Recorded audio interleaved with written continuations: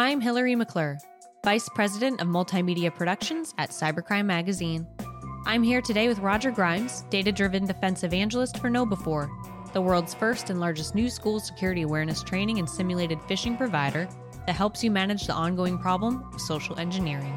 To learn more about KnowBe4, visit knowbe4.com. Welcome, Roger. Great to be speaking with you. I'm always glad to be back with you and everybody else who tunes in each week. Yeah, absolutely.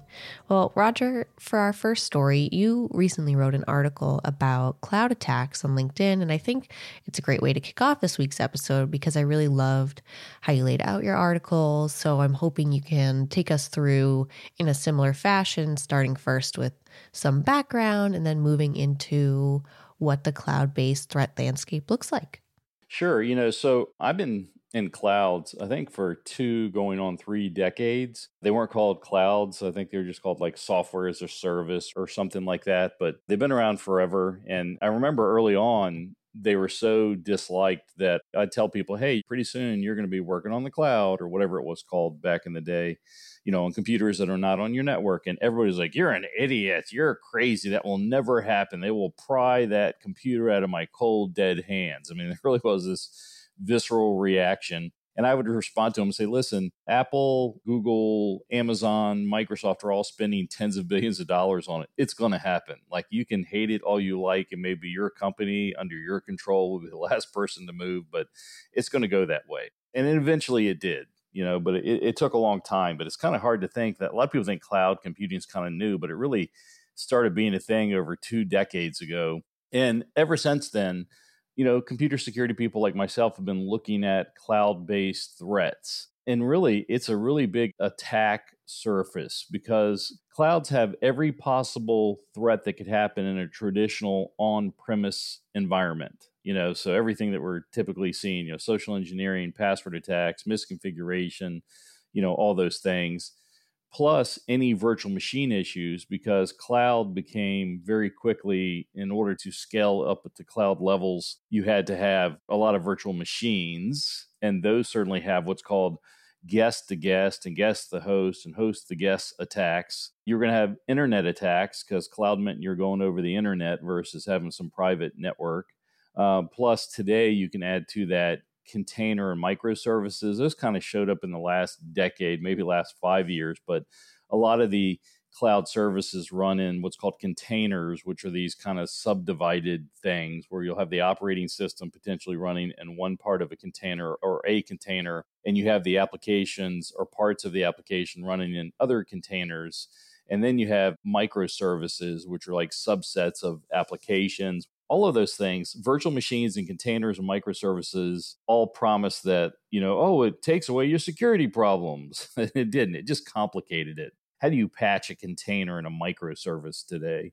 And then, again, you have to throw on the cloud-specific threats. So you have every traditional attack, attack an on-premises environment. You had to consider internet attacks because all the clouds work over the internet. You had to consider virtual machine attacks, again, host to guest, guest to host, and guest to guest attacks, as we call them, containers, microservices, and then cloud-specific threats, the ones that would only work on the cloud. And typically those cloud threats, when we looked at them, were things we call tenancy issues. When you're on a cloud service, typically you're not alone. You're just one of the many customers that are sharing the same resources. So you're a tenant, like you'd be a tenant in an apartment building or condo or something like that. And so you're a tenant and you're sharing resources with other tenants. And that would be, virtual machine infrastructure, network infrastructure, storage space. And back in the day, a lot of us, including me, we would write about these cloud-specific threats because those are the new thing. And so you would find people saying, oh, we found this attack where I could join as a tenant and then see somebody else's hard drive, or they'd give me this hard drive storage space and it wasn't cleared out. Like the files would be deleted, but I could still see them if I did some type of raw analysis on the disk. Or they could jump from one virtual machine to another virtual machine. So there are all these cloud threats that me and other people wrote about because they were interesting and they were new. But I was reflecting upon, or have been reflecting probably for 5 years now, that despite all of our worry about cloud-specific threats, The vast majority of real world attacks that have caused tenants harm in the cloud have been because of traditional problems, mostly social engineering, where somebody gets socially engineered out of their credentials and the attacker gets on the cloud in that way, unpatched software, and misconfigurations. Like really common is a overly permissive permission. Somebody has like an AWS, Amazon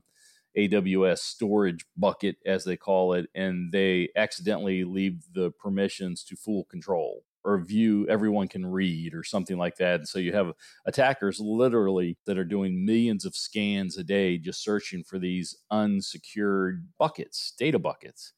And so that's what's kind of interesting is that we were all worried about all these cloud specific threats. And I have to say that I think the majority of the major cloud vendors, close those holes, saw those capabilities, saw those threats, and went, okay, we have to get rid of these multi-tenant problems, multi-tenancy problems. And for the most part, they did. If you join a cloud today, you're typically not going to be able to break out of your environment and see somebody else's data. Not that that isn't the case all the time. There are some things, but the vast majority of problems are just these traditional things. What it has turned out to be is that for some reason, people, when they go to a cloud service, just don't take the same level of security. Like if your job is making sure that you're securing access control and making sure people have the appropriate permissions, well, it's just easier to do in an on-premises environment where you can do all your own auditing and you can run all your own tools. But when you go into the cloud, it seems like people all of a sudden drop the ball. And it appears to be harder for people to do the exact same security lesson, but in the cloud. And sometimes it can be muddled. Like sometimes when you're in the cloud, all the patching and configuration, everything is really the vendor's problem, right? And then let me say in general, another surprising thing, because it used to be what's more secure, on premises or cloud? I think the jury's finally weighed in on that one. And in general, most cloud vendors are far more secure than the customers that use those clouds, meaning they do better access control, they do better, antivirus scanning, anti-malware scanning, better network monitoring, far better backups, so that you can recover your data if it's been ransomware and that sort of stuff. So I think the jury is weighed in and said, hey, the cloud vendor themselves, in general, there are exceptions every year, a couple times a year, do a better job of securing their environments and their tenants' environments than the tenant themselves would do if it was on premises only. So that's been a really important lesson to learn and a really great thing to know that you're probably going to be pretty well protected if you're using a cloud product in general. But I think what I was kind of writing the paper about is to tell people, hey, wake up and make sure that you're doing the basics on your cloud products. And again, it may be muddled. Your vendor may handle some of it, like maybe they're doing the backups and the patching, but it's up to you to do the access control and secure permissions. And again, in like a typical online environment, if you're a good cybersecurity practitioner, you're going to do periodic audits of all of the access controls and security permissions in your environment. As a matter of fact, like at KnowBe4, all managers a few times a year get emails saying, here's all the places your employees have access to, here's their permissions, and you need to approve that they still need this access to these resources with these sorts of permissions. And that's what every good cybersecurity defender should do, because you don't want to give overly permissive permissions. Well, if you're in a cloud space, are you doing the same type of thing? Can you even do it? Can you even do that sort of audit? If you can do a access control permissions audit, it probably is harder and more difficult, unless the vendor makes a report or a feature set for you to look at everything quickly and easily. It probably is impossible to very difficult to do. But just because it's difficult to do, or maybe impossible or near impossible, doesn't mean that it's not still incumbent upon you as somebody that configures access control to do that periodic auditing. And that's what I guess when I wrote that article, I was talking about, hey, what have we learned from 2 decades of cloud computing is that the vast majority of attacks are the same attacks that have always hurt you in the traditional on-premises environments. It's social engineering, it's unpatched software, it's password issues, it's misconfiguration issues. That can get lost. Like I belong to the Cloud Security Alliance. I'm on the Quantum Safe Security Working Group, but I love the Cloud Security Alliance. It's probably the number one organization about helping people learn about clouds and how to secure clouds. And they have like a top threats report that they publish every year. This year, I think it's called Top Threats to Cloud Computing, the Egregious 11, if you can wrap your ears around that word, if I'm saying it right, egregious. But if you were to read that article or that white paper, you might be forgiven for missing the truth, which is that the vast majority of the attacks are the same attacks you would get in an on-premises environment. And that's something to keep in mind. Like even like part of the problems that you may read in the Cloud Security Alliance's excellent white paper is about virtual machine problems. And hey, you got to be careful about virtual machine problems. And virtual machine problems are a problem. There are attackers that are attacking unpatched vulnerabilities in VMware, VMware being the top cloud, vendor, along with Microsoft and some others. But, CISA, the Cybersecurity Infrastructure Security Agency, in their known exploited vulnerabilities catalog, which lists all the vulnerabilities that attackers are actually attacking in the real world, it lists several VMware vulnerabilities that attackers are exploiting in the real world, that they're exploiting today. But really, they're unpatched software issues because all of those exploits have been closed by VMware through patches, sometimes long ago. So even though they may be attacking virtual machine environment or the VPN environment or whatever it might be, it really comes down to what's been the second most popular cause of successful attacks forever, unpatched software. And the vast majority of attacks on cloud infrastructures are social engineering and phishing attacks. And so that's what my whole paper came down to.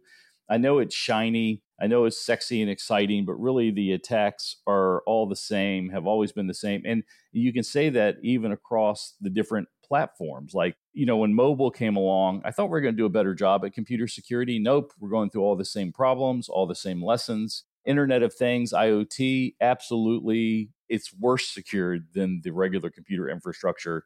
And metaverse, full of social engineering, cryptocurrency, full of social engineering and buggy software, although they call it buggy contracts. And then in the future, AI, virtual reality, quantum environments, wearable computers, how are they most likely to be attacked successfully in the future? Well, based upon history, I can tell you social engineering, unpatched software. And that's what my article was about is, hey, don't get distracted by this new platform and this sexiness, as we call it, of the new platform. Do the basics, because if you don't do the basics, you're probably not doing computer security right.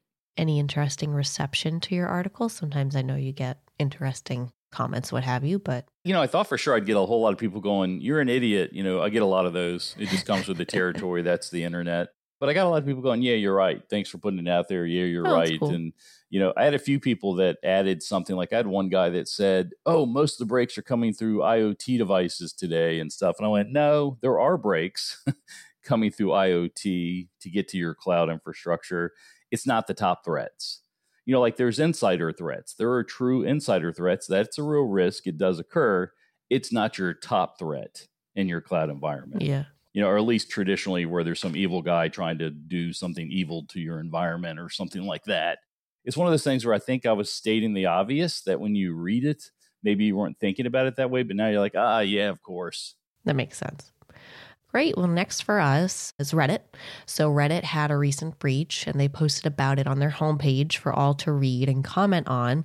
And Roger, I want you to take us through what happened that led to that breach. But something I want to quickly comment on was the response that Reddit got from their users. So they outlined for users what happened in that post on their homepage, and they included, the specifics they at least were willing to share of what happened, how they responded, how users were protected, and said they would answer any questions. And as I read on in the comments in the thread, from what I saw, administrators were actually trying to respond to users' questions. And as I continued reading the thread, I saw that generally users were applauding the way that Reddit was handling informing them of this breach and applauding the employee who was phished and took early action by coming forward. So, Roger, my question for you, in addition to sharing more about how the Reddit employee was phished, is, are we witnessing perhaps a best-in-class incident response here? I don't know. I would say it's not a bad response. They are to be applauded. I'm not seeing completely as much transparency as I would like. Like when they talk about, okay, we had an employee that was spearphished, but they don't give any details. It would be nice if they go, okay, what was the messaging? It appears that the attacker was able to get around the employee's multi-factor authentication and then was able to duplicate an access token on a access control gateway, which is actually a very well-known attack method. But me and you, we follow these multi-factor authentication attacks. I'm like, okay, what were they using? And the reason why it's important is that years ago, Reddit was, this is actually not the first compromise, at least it's the second compromise of their environment where the attacker got around multi-factor authentication. A few years ago, one of the first multi-factor authentication bypasses I ever wrote about and reposted on was Reddit being compromised. I think Reddit probably was, again, a little bit more forthcoming back then than a lot of other vendors that have been successfully attacked. And I think the Reddit admins were using this SMS-based MFA, and they said, hey, we're not going to use it anymore. It can be compromised. And they said, hey, it did get access, I think, at that time to some customer data and that sort of stuff. So this time around, they said, hey, it really didn't get to customer data. It does seem like they proactively responded and released the information. Are they best in class? I would say that they're certainly near the top, being transparent, and kudos to them and the employee for reporting the suspected phishing attack. But again, you don't really know how much time. Did the employee report it immediately? Did he report it in an hour, the next day? You don't really know. So details, but not perfect details. But, these days, that's probably the best you can hope for. Most other vendors are trying to give you little to nothing. I kind of get this sense that it may have been like push-based authentication. I forget the way they worded it, but it seemed to me like it may have been one of these push-based notifications where the attacker said, hey, I'm from IT and we're patching something, so go ahead and approve this logon prompt or something like that, which happened to Cisco and some other major vendors before. Just as a side note, on push-based MFA, I'm no longer a proponent of push-based MFA. When I wrote my hacking multi-factor authentication book for Wiley a couple of years ago, I said this push-based authentication is pretty cool. I like it. It's one of the better ones. Well, that was before me and the world realized that for some reason, about a third of employees will approve a push-based prompt that they were not initiating. So they'll get this prompt on their phone or their app going, hey, are you trying to log in? Yes or no? And it turns out that, if they get a lot of them, which they call push-based prompt bombing, that people are just trying no, or they'll say yes just to make the prompting go away because they're getting like 100 prompts, or they get called and someone says, hey, we're with IT and we're patching your system. And, what employee knows the names of every, IT employee or knows their voice, in today's world? And one of the things Reddit said is that the weakest link is the humans. But as Javad Malik, my coworker, said in his blog on this, he's like, really, they're saying humans are the weakest link. Well, we think they can be the strongest protection for you. And we certainly at KnowBe4 believe that. If it was push-based prompting, the way that you defeat all of those attacks is aggressively teach your employees about the different types of attacks against the type of MFA that you're using. So if you're using push-based MFA, as an example, tell your employees, hey, the common types of attacks are these push-based bombing attacks. Here's what it looks like. Here's how you recognize it.